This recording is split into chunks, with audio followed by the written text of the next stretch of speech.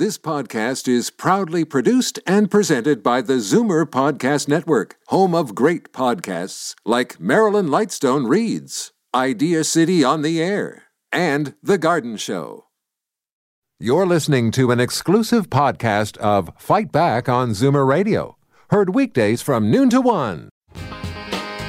Fight Back with Libby Znaimer on Zoomer Radio with guest host Jane Brown. Before the break, we got a call asking, how come we're putting so much pressure on drivers? What about pedestrians? Should they not be responsible for their own safety? We've been talking about the difference that local councillors in Mississauga have been making to improve road safety. And on our committee this morning on our panel is Pat Sato, Mississauga City Councillor for Ward 9 and Chair of the Road Safety Committee, as well as Albert Cole. He's a road safety advocate, environmental lawyer. We've had him occasionally here on Fight Back as well, and founder of Toronto Community Bikeways Coalition. Pat, what do you say when people call in and say, listen, you're putting too much pressure on drivers? You know, I agree with the caller 100%, I have to say, that road safety is a shared responsibility. And if you were to look at some of the Vision Zero, I don't want to say purists because I think we're all purists. We all want that zero. But when we brought our motion forward, when I brought the motion forward for Mississauga to pass the Vision Zero strategy, I had a sentence in it saying that road safety is a shared responsibility and that pedestrians, motorists, cyclists all need to work together to make sure that they're safe and reduce injury and fatalities.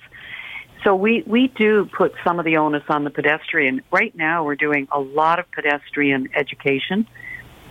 We provide reflectors, which I know when the police did that in Toronto, I had some media outrage, but we tell people, make sure that you're seen at night. Wear a reflector so that motorists can see you.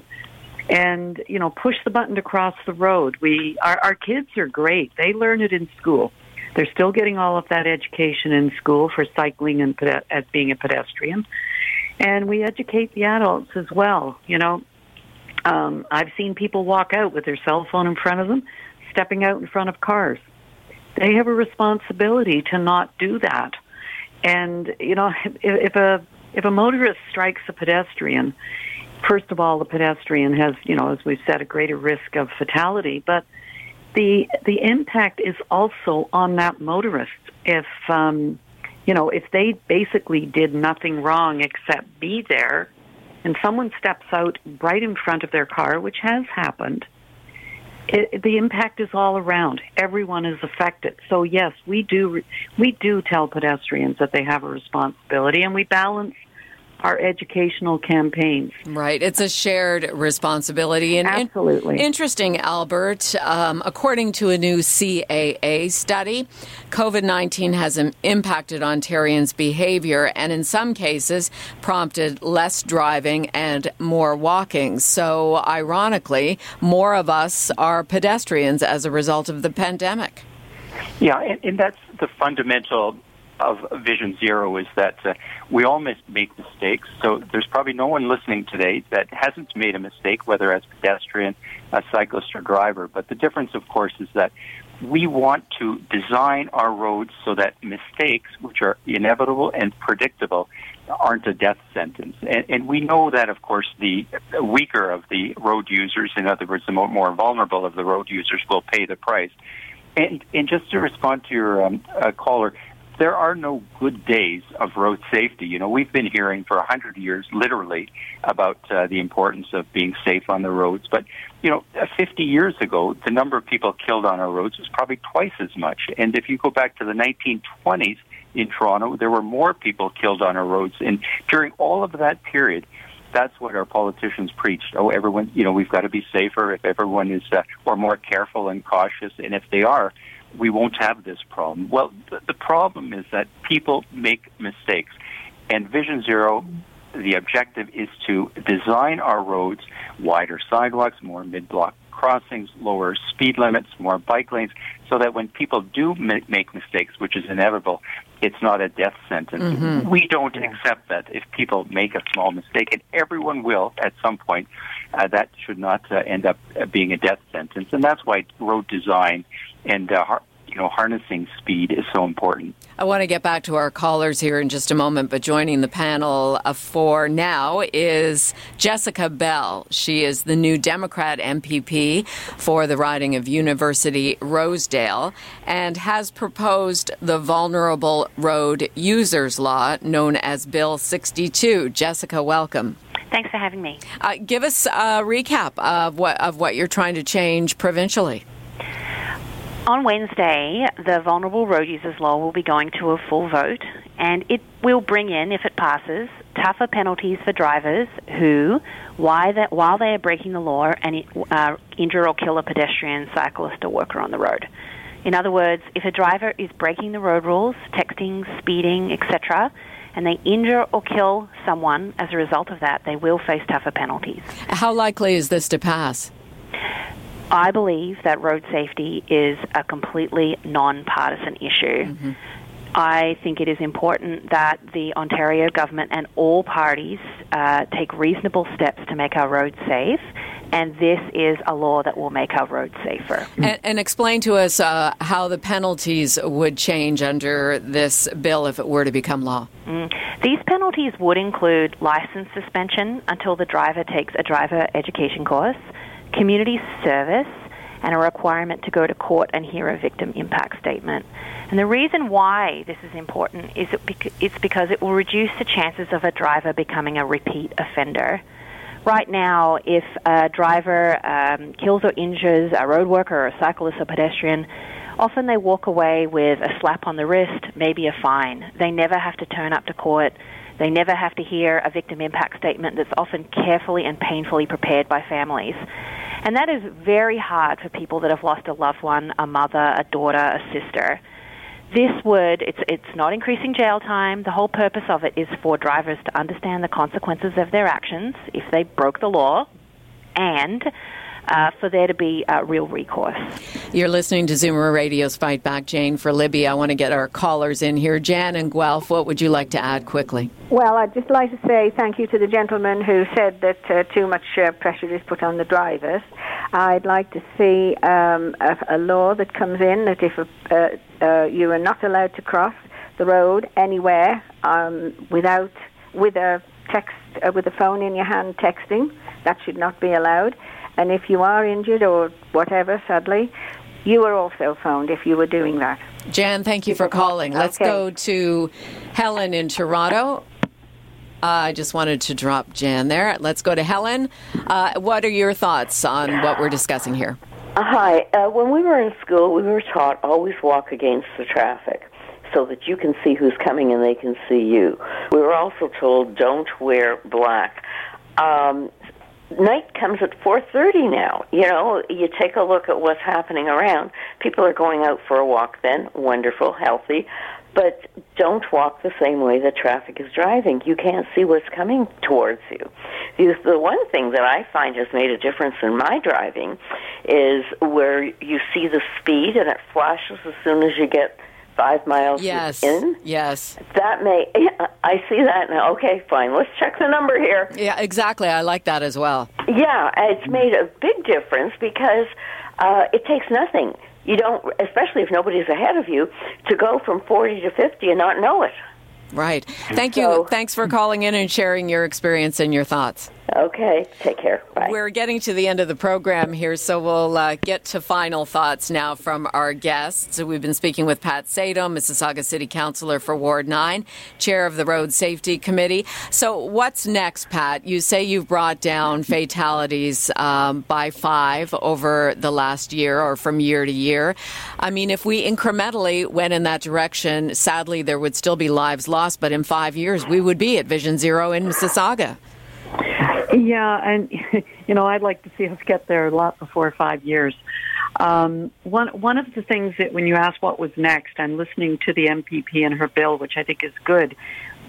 Our big push right now is with the Ontario Good Roads Association is to get the province of Ontario to establish and adopt a Vision Zero strategy. We're one of the few provinces that actually does not have one. And we have sent 2 motions to the province, and the Minister of Transportation keeps writing back and saying, oh, well, there's a federal one we follow. So we need one in Ontario. We need the province behind us. We need them backing up all of these measures that we're taking and making it easier for us to implement things. Even when they allow us to bring in automatic speed enforcement, there are so many restrictions around that it makes it very difficult for us to make a huge impact on reducing those speeds. So we really need to push for a Vision Zero strategy for the province. Albert Cole, in 30 seconds, you're the founder of Toronto Community Bikeways Coalition. Your thoughts? Very quickly, number one, acknowledge that we've got a huge job ahead of us to make streets safe for people, streets that have been designed for motor traffic movement. Number two, funding that's commensurate with the problem. And number three, action. And Jessica Bell, NDP MPP for University Rosedale, I'm sure you would like everybody to contact their MPPs to vote in favor of this bill that comes forward on Wednesday. Absolutely. It is a nonpartisan issue, and this is a practical thing that we can do in the next week to make our roads safer for all. Finally, I have introduced a bill calling for Ontario to join BC and Alberta and move forward with a Vision Zero approach to road safety. It has worked in other provinces and countries. It can work here in Ontario. Excellent discussion. Thank you all for your time.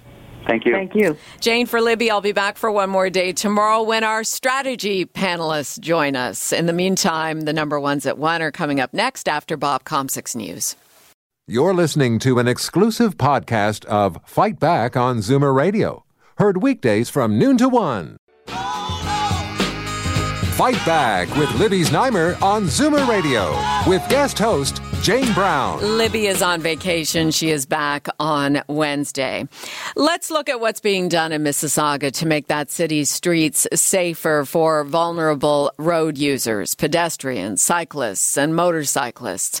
Yesterday was World Day of Remembrance for road traffic victims. And in Mississauga, the Civic Center clock tower was dimmed to honor those who've lost their lives, been injured, and had their lives forever changed by a road collision. There is a comprehensive effort in Mississauga to raise awareness about the impact collisions have on victims, their families, friends, and emergency services crews and first responders. More there still needs to be done, not just in Mississauga, but across the GTHA as well. But this is a good jumping off point for a conversation.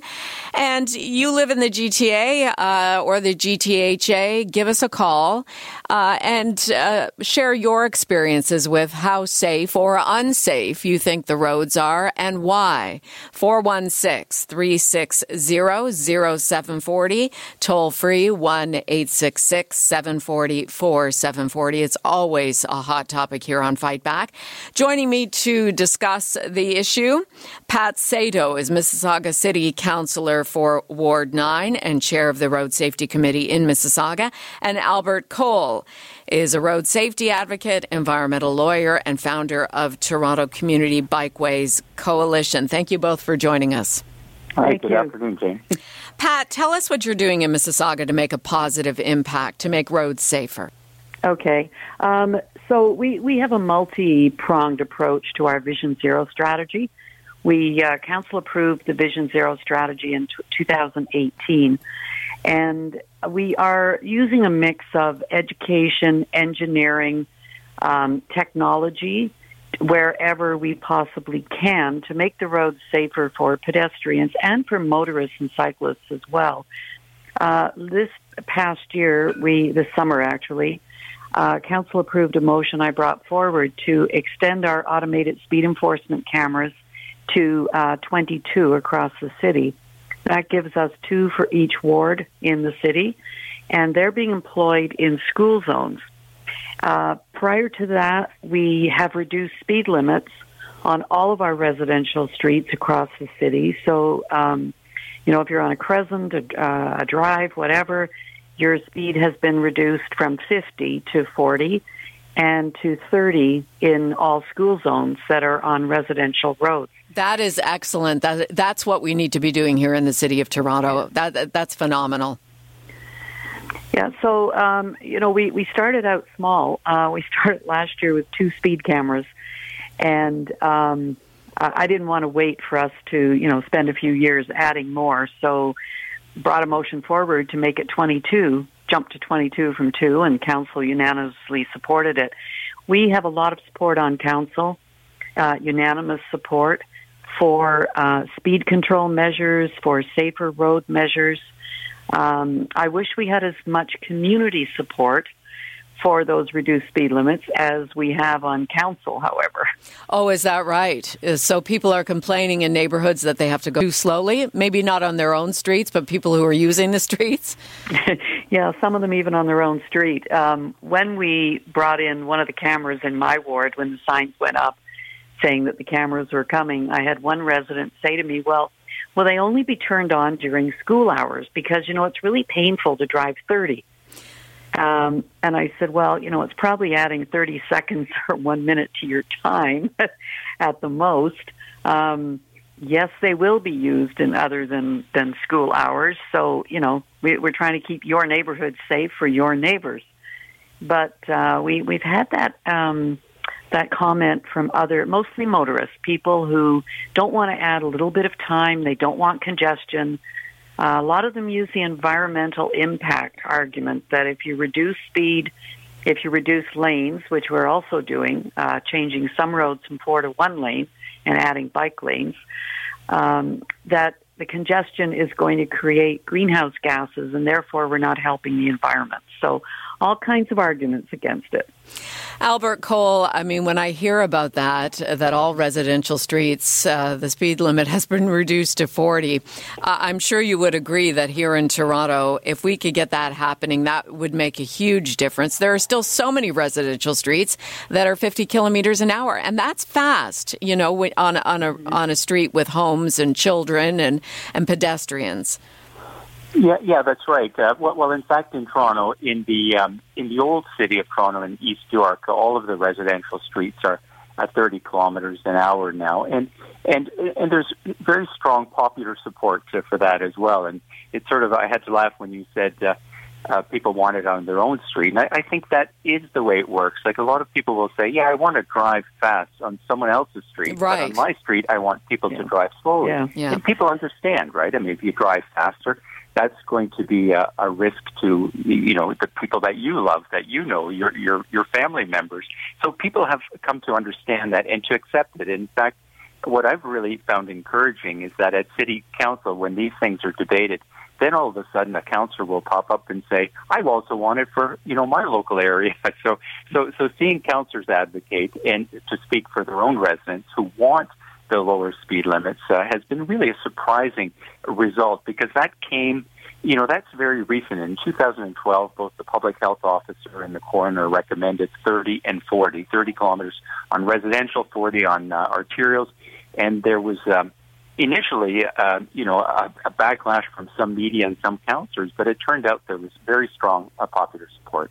Well, thank you for reminding us about East York and their residential speed limits of 30 kilometers an hour. Why can't we get that across the whole city? I live on a residential street near Burnham Thorpe and Martin Grove, and it's 50 kilometers an hour, and it's a street full of homes. And I was saying this on Free for All Friday, actually, that people use it as a thoroughfare between Bloor and Burnham Thorpe. It's really frustrating and dangerous.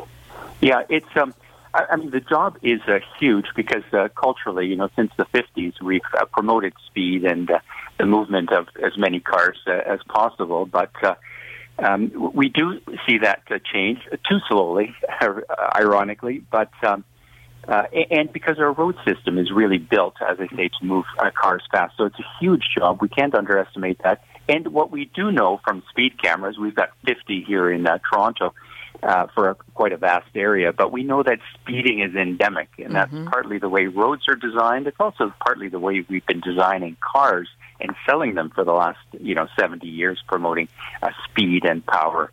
And that's another reason that this job is a big one and is going to take a real dedication of effort, both from the community and from council. I just want to remind our friends listening that the phone lines are open. I know this is always traffic safety, pedestrian safety. It's always an issue for all of us who live in this city, and we want to see the numbers of injuries and traffic fatalities reduced. There have been all kinds of efforts under Vision Zero, but we're still seeing numbers that are too high and nowhere near zero. Numbers to call are 416-360-0740, toll free, 1-866-740-4740. Pat, Mississauga has the second lowest rate of fatalities and injuries compared with other GTHA municipalities. Tell us more about that accomplishment. Well, we do, as you had mentioned, I chair our Road Safety Committee, which is a citizen committee, and that's been in existence since 1991, actually.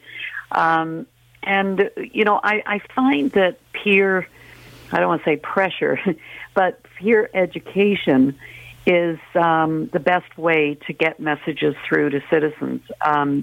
We politicians, we can talk all we want, and sometimes people get tired of listening to us. But I always find when our citizen committee comes up with a campaign, and I have a really active committee right now, some really brilliant and engaged people.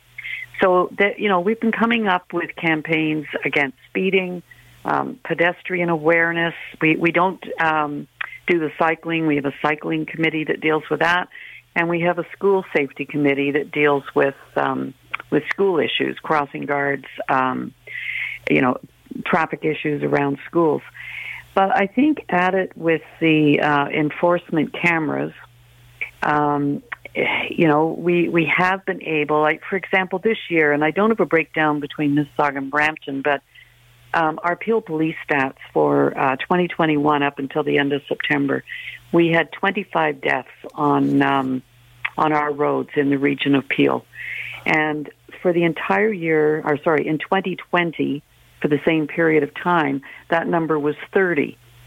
So, you can say it's a good thing that we have 5 fewer, but those are 25 people, 25 families, and multiple more friends and neighbors who are victims as well.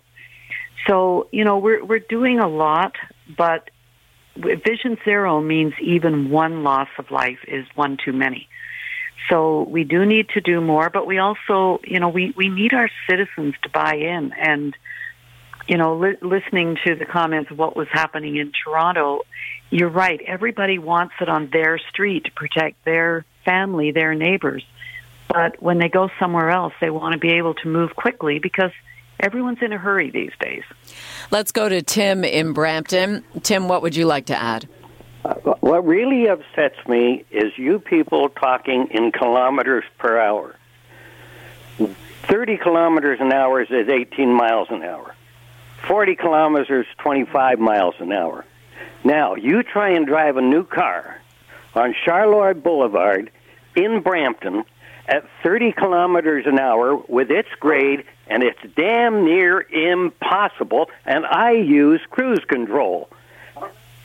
Well, that's an interesting perspective. Albert, I have a brand new car. I have no problem driving 30 on some of the streets. And, we have been metric. We do kilometers an hour since the 70s. So I'm not certain I understand the complaint. But is 30 kilometers an hour, is it a challenge for some vehicles?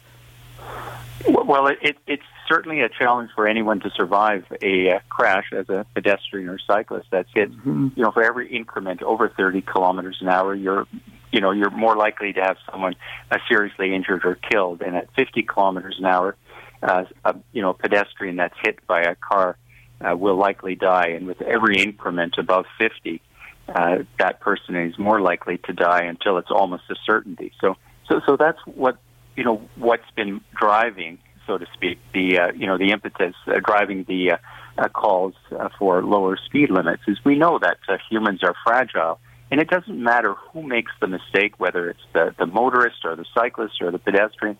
We know that the fragile human is going to, which is everyone outside of a car, is going to be the first to suffer. So it's really based on science and even beyond the science. And, we've known since cars have been invented that the bigger the vehicle and the faster it's going, the more likely it will be to inflict harm.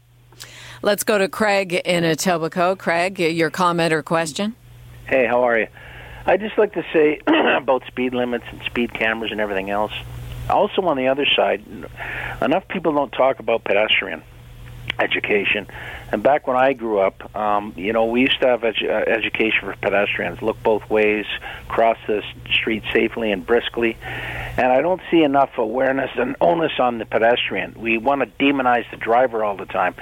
Well, drivers go through education and driving schools and everything, and I don't see pedestrians being educated. They're walking, they're texting, they're not looking, they're not scanning, they're not crossing the street properly.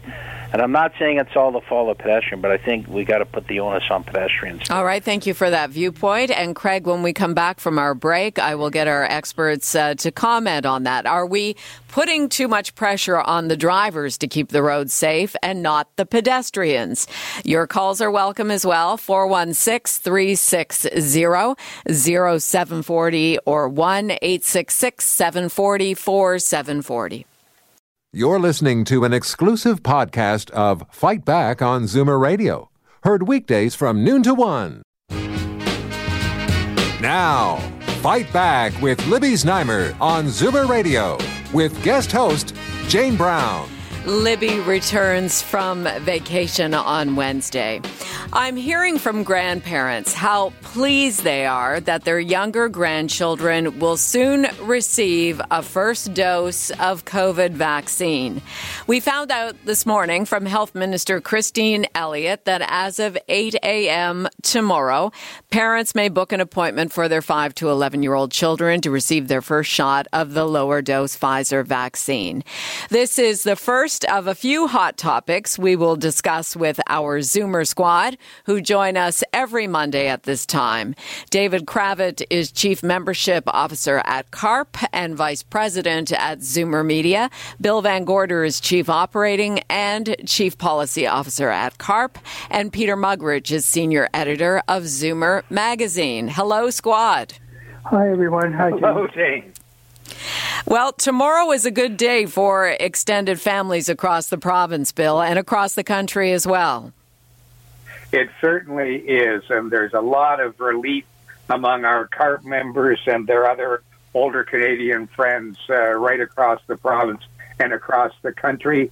They've been waiting for this to be able to more comfortably get together with the young people in their lives, the disassociation, the distancing, the isolation that seniors have felt from their loved ones, especially grandchildren, has been one of the huge results of COVID over the last 2 years. And finally, there's a solid light at the end of the tunnel. We know that the young people are going to be vaccinated, and once they've had their vaccine, we'll be able to get together with them again. It's a milestone in the progress getting back to pre-COVID times. It absolutely is. And if what Bill is saying resonates with you as you're listening along and you'd like to tell us your story of grandparenting during the COVID pandemic and how important this milestone is of getting your younger grandchildren vaccinated, give us a call, 416-360-0740 or toll free 1-866-744-740. David Kravitz, what are your thoughts as we get into this next phase? Well, I think it's a great thing. I share Bill's reaction to it. I would point out, though, that there's a lot of individual decision-making that's going to be made by the parents of their grandchildren. I don't think I think we can't leave out that intermediary there. It's not just the grandparents and the grandchildren. Are there other health issues? In my case, there's an asthma worry with that people are, my daughter's looking at closely. So it's not going to be necessarily one size fits all. I think that a lot will depend on the advice of the individual pediatricians or doctors and the decisions of the parents. Well, certainly, and I'm sorry, we don't have Peter Muggeridge today. He joins us again next week. So we've got David Kravitz and Bill Van Gorder here talking about issues important to Zoomers. Certainly, there are very few exceptions, Bill, to those who can get vaccinated. I was chatting this morning along with Liz West on the morning Zoom. We were chatting with Dr. Anna Banerjee about, and she's an infectious disease pediatric specialist, and there really are few exceptions for those who should not get the COVID vaccine in that 5 to 11 age group.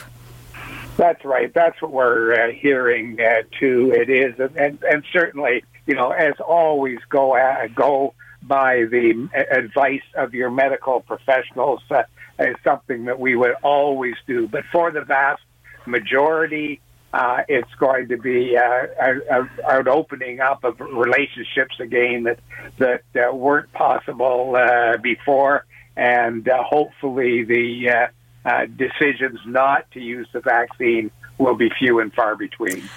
Just anecdotally, a friend of mine at our family cottage who I speak with, she has all kinds of grandchildren. Her name is Mary. She's a big fan of the radio station. And she was not going to be seeing her grandchildren who were 5 to 11 until they got vaccinated as they returned to in-person learning. So I know, David, that this has been very stressful for extended families in trying to be as careful as possible so that, obviously double vaccinated grandparents are well protected with the shot, but the grandparents didn't want to be carriers of COVID vaccine to the young grandchildren either. Well, I think that's a big issue. I think that's quite true. The grandparents might be safe, but what are they bringing with them? I must say I don't have a sense from the people I know that the lack of vaccines for the 5 to 11-year-olds was a universally applied barrier to contact. I think the amount of contact once the grandparents were vaccinated was quite widely distributed between, no, we're going to wait till the kids get vaccinated, it's FaceTime, until they get that jab, all the way across the spectrum to, well, I'm vaccinated, so I'm protected, so I'm going to go see the little folks, maybe with a mask, maybe without a mask. I think it was, I don't think that everybody was holding back from contact altogether. And I think it was complicated by the fact that the schools were open. And, if it's safe for them to go to school without being vaccinated, why is it not safe for me to see them when I've been vaccinated? And of course, the teachers were vaccinated. So I think that some of these exceptions to the rule and policies here, but not quite there, I think there was a much more variety in the way grandparents responded to this up till now. I think you're right. It was very individual. And certainly if you would like to share your story, the phone lines are always open as we hop from topic to topic. 416-360-0740, toll free 1-866-740-4740. Okay, gentlemen, David Kravitz and Bill Van Gorder, the new session of Parliament begins today with most of the same MPs in their seats as before the September 20th federal election, as long as they are double vaccinated or have a medical exemption. What can we look forward to for Zoomers? What do you want to hear in the throne speech tomorrow?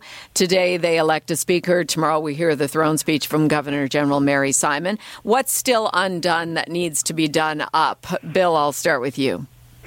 Well, the huge issue with older Canadians is the economy, the rise in the cost of living. As we've talked, Jane, on this program many times over the last year, older Canadians have faced more pressure from increased costs than any other sector of the population because they depended on so many things before that came to the no cost donated or contributed or helped by family and friends and neighbors. Those things have gone. Food costs have gone up, as everybody knows, but that's a major part of the expenses of any senior. So although health care and other issues are important, every time we survey our CARP members from coast to coast, they tell us that cost of living is the biggest issue they face, and they don't think the government has paid or will pay enough attention to it. They were very disappointed during the election that it wasn't a bigger issue. And frankly, the political parties and political leaders, none of them really seem to understand the situation, the financial situation that COVID has left seniors in this country. Well, absolutely. You have people on fixed incomes, on their pensions, and certainly they have not gone up. The amount they receive 5% year over year. And yet the most recent inflation numbers we had, David, were 4.7%. Inflation had gone up 4.7% from October of last year to October of this year. And that is not matched in the amount that seniors are receiving from their pensions. No, it's getting increasingly difficult, and Bill's completely right. It's the hot button issue. I'm not, my heart isn't going pitter-pat here with stirring waves of optimism that they're going to pay any attention to this, because I don't think they know what to do about it. I don't think it runs against their other spending plans. I do think, though, it's going to be a tremendous issue, and I think this may be one issue, I just float that out there, where we're going to see some spillover from the reaction of people in the United States to the same problem. Mm-hmm. Because it is a universal problem. It's one that's not regional. It's one that you can, and I think that the inflation is really responsible for the drastic collapse of President Biden's popularity in the polls. And I think they've got a congressional election next November, which means it's going to be noisily on the front pages for a whole year. And I think you could see some spillover into here with, well, what are we doing about it? And especially if we keep seeing the same shortages in the supply chain and the same increases in the cost of especially food, as Bill pointed out. Bill, as the Chief Policy Officer for CARP, I mean, where is CARP moving in that direction in terms of offering solutions, encouraging the government to help seniors during this difficult time of inflationary pressure? Yeah, well, we're treating this issue at CARP the same way we're going to be treating all issues, and that is that we want action now. We don't want long-term plans.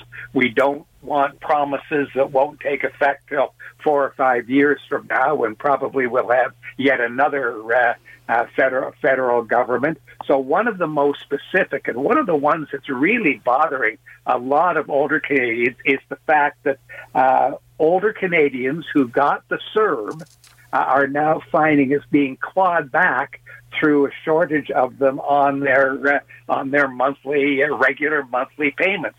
This is something they didn't understand. They didn't know this was going to happen. They didn't expect it was going to happen. And there's going to be huge pressure on the government to turn around on that one and say we're not going to take that money that the seniors accepted in good faith last year, and now we're clawing back. So one of the first things that CARP is looking for is a change in that situation, and the government will do something about it now, not next year, not years from now, but now, as soon as they can, after this government sits again and begins to be able to take some action. You can always find more information at carp.ca. And if this story sounds like your story, it always helps Bill and David form new policy around how to help older people better.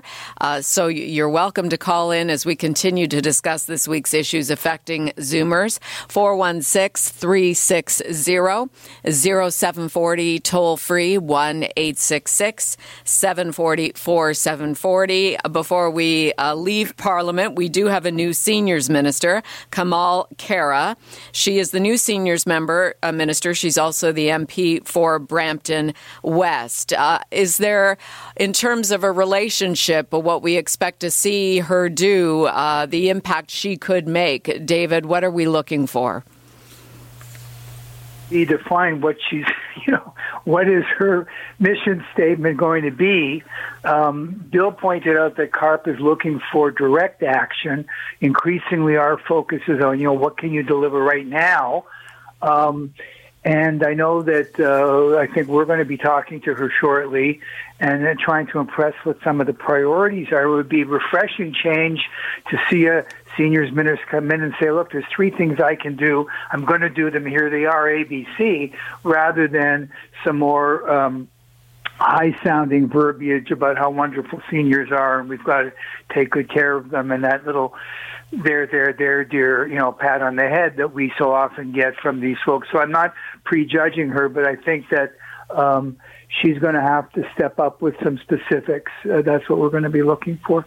Bill, your thoughts on Kamal Khera, the new federal seniors minister? Well, we do have high expectations of her. Our CARP members who come from her riding in the Brampton area are very positive about her. They're telling me very good things about what she has talked about doing and what she's capable of. So we're setting a high standard for her. We were somewhat disappointed in the last Minister of Seniors, who really didn't seem to understand the sector at all and had no experience in it. This minister, although she is young, has experience in it. She's worked with seniors in her regular job, and we're expecting her to be able to move that ministry from the bottom of the pile where it is now. I don't know if you noticed when all the ministries were announced, that was the very bottom of the list that the Prime Minister's office put out. We're expecting to move that up to the top, and we want her to have a voice in cabinet and be able to speak on behalf of seniors. And we're going to be there both prodding her and assisting her. CARP has said to previous ministers of seniors, and we'll say again to her, that if she comes through with the kinds of policies that we're looking for and action and programs, then we'll support that. And even if it means cooperation with provincial governments to make some of these things happen, then we will lobby the provincial governments to work with her if she'll just recognize how important these seniors' needs are and how growingly important they're going to be as the rest of the world comes out of COVID. We can't leave the older Canadians left mired in the results of the COVID pandemic. I love the way both Bill and David just call it the way it is, say it like it is. That's the way we need to hear it. And certainly, as we continue our discussion here with David Kravitz and Bill Van Gorder, and you'd like to get involved in the conversation, remember the lines are always open. We're going to change topics, but I'll give out the numbers again. 416-360-0740, toll free 1-866-740-4740. Bill, you've brought to our attention that November is Falls Prevention Month. So important for our aging demographic. Falls are the number one reason for injury-related death, hospitalization, and ER visits for older adults in Canada. Staying safe as we age, so very important. Well, it certainly is. And we've taken some strong steps in the direction of trying to help our members understand what they can do to keep themselves safe. Whenever we talk about fun, and I often, when I'm speaking before larger groups, or at least did before COVID, if I would mention fear of falling, heads would nod, and there'd be no question that this is a very important issue to people of our demographic. So one of the things that CARP is doing a little differently than we do on some other issues, although we're still encouraging government to take steps to educate people better on falls prevention. We're also trying to provide resources to help them not fall, learn what they can do to prevent falls in their own home and themselves. And one of those things that we did that's very current is that our Ottawa chapter prepared an excellent online webinar, which is now on our website. Anybody can go and see it. Just go to the CARP.ca website and search on falls prevention. And in that webinar, there's a lot of really good hints about how you should make sure that your home is safe, the kind of professionals that you can get in to help make your home safe, and what you and those of you who have older parents who are listening, how you can advise them to make them more safe. You know, one of the big problems we have with seniors in our homes is that we tend to collect things. We tend to have homes or apartments that are overcrowded with all kinds of furniture and rugs and things that frankly are just dangerous as we get older, and we need to look at those things and make sure that our homes to begin with are safe so that we don't fall, because falls, as you said, are one of the things that the majority of us are at risk of all the time. You're with the Zoomer Squad here on Zoomer Radio. Jane for Libby, and your phone calls as well. Jamie in Brantford, what would you like to add? I would like to add on, how come they keep giving money to child care service, like to the parents, like they just got another $500 increase? What do seniors get? We got $2. Give us some parameters around those $2. Like we got maybe a $2 increase on our old age. I see. Well, let's put that. And yes. OESP and yes, they get it for nothing. To me, I don't even believe they should be allowed to claim income tax.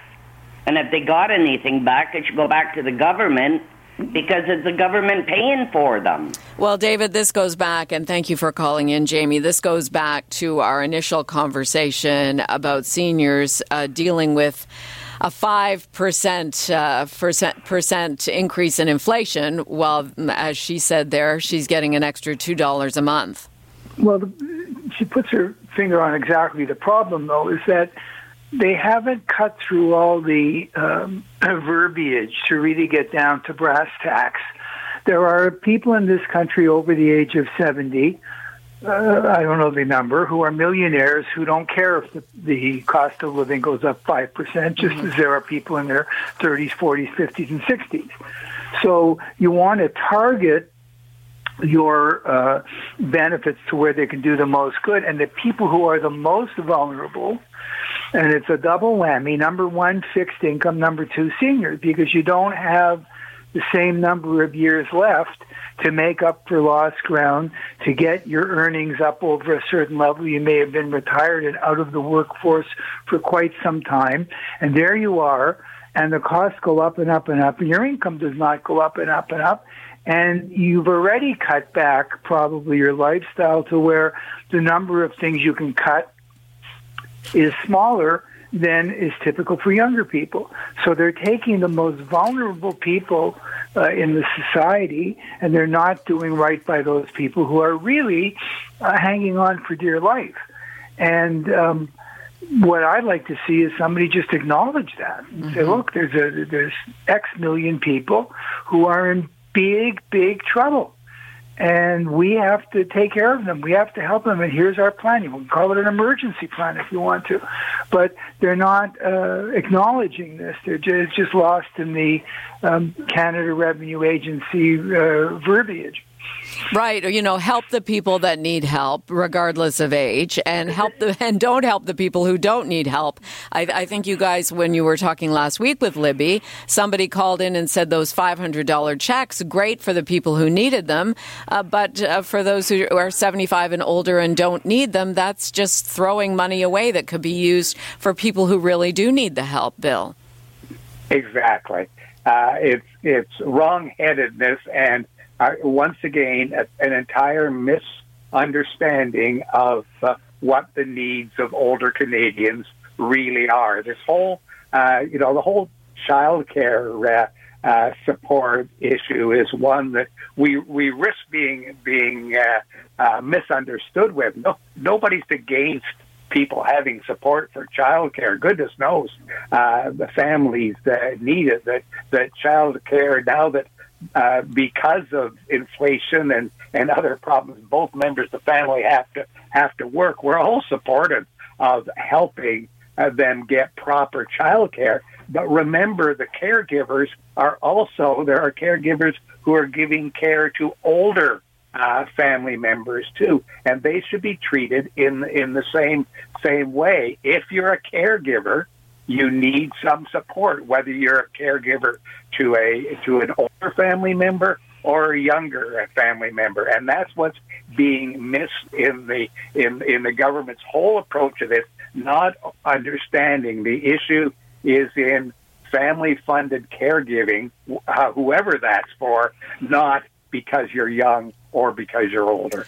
Needs-based spending, yes, and we will revisit that another time. Before we wrap up with the Zoomer Squad, I just want to touch on something that we continue to talk about here on Fight Back. We don't just talk about it, during the pandemic, certainly the horror that happened in long-term care, especially here in Ontario. We have not dropped that topic. It's been nearly a month that a new long-term care act was introduced by the Ford PCs at Queen's Park, including doubling fines for those who operate homes and fail inspections. David, I'll start with you. Are we starting to see the results of these stiffer fines? It's been very quiet since we've heard about this act. Well, I don't think we're going to see results for a while, and I'm very aware of the debate going on that they didn't go far enough. They should have given the inspectors police powers to lay charges and so on.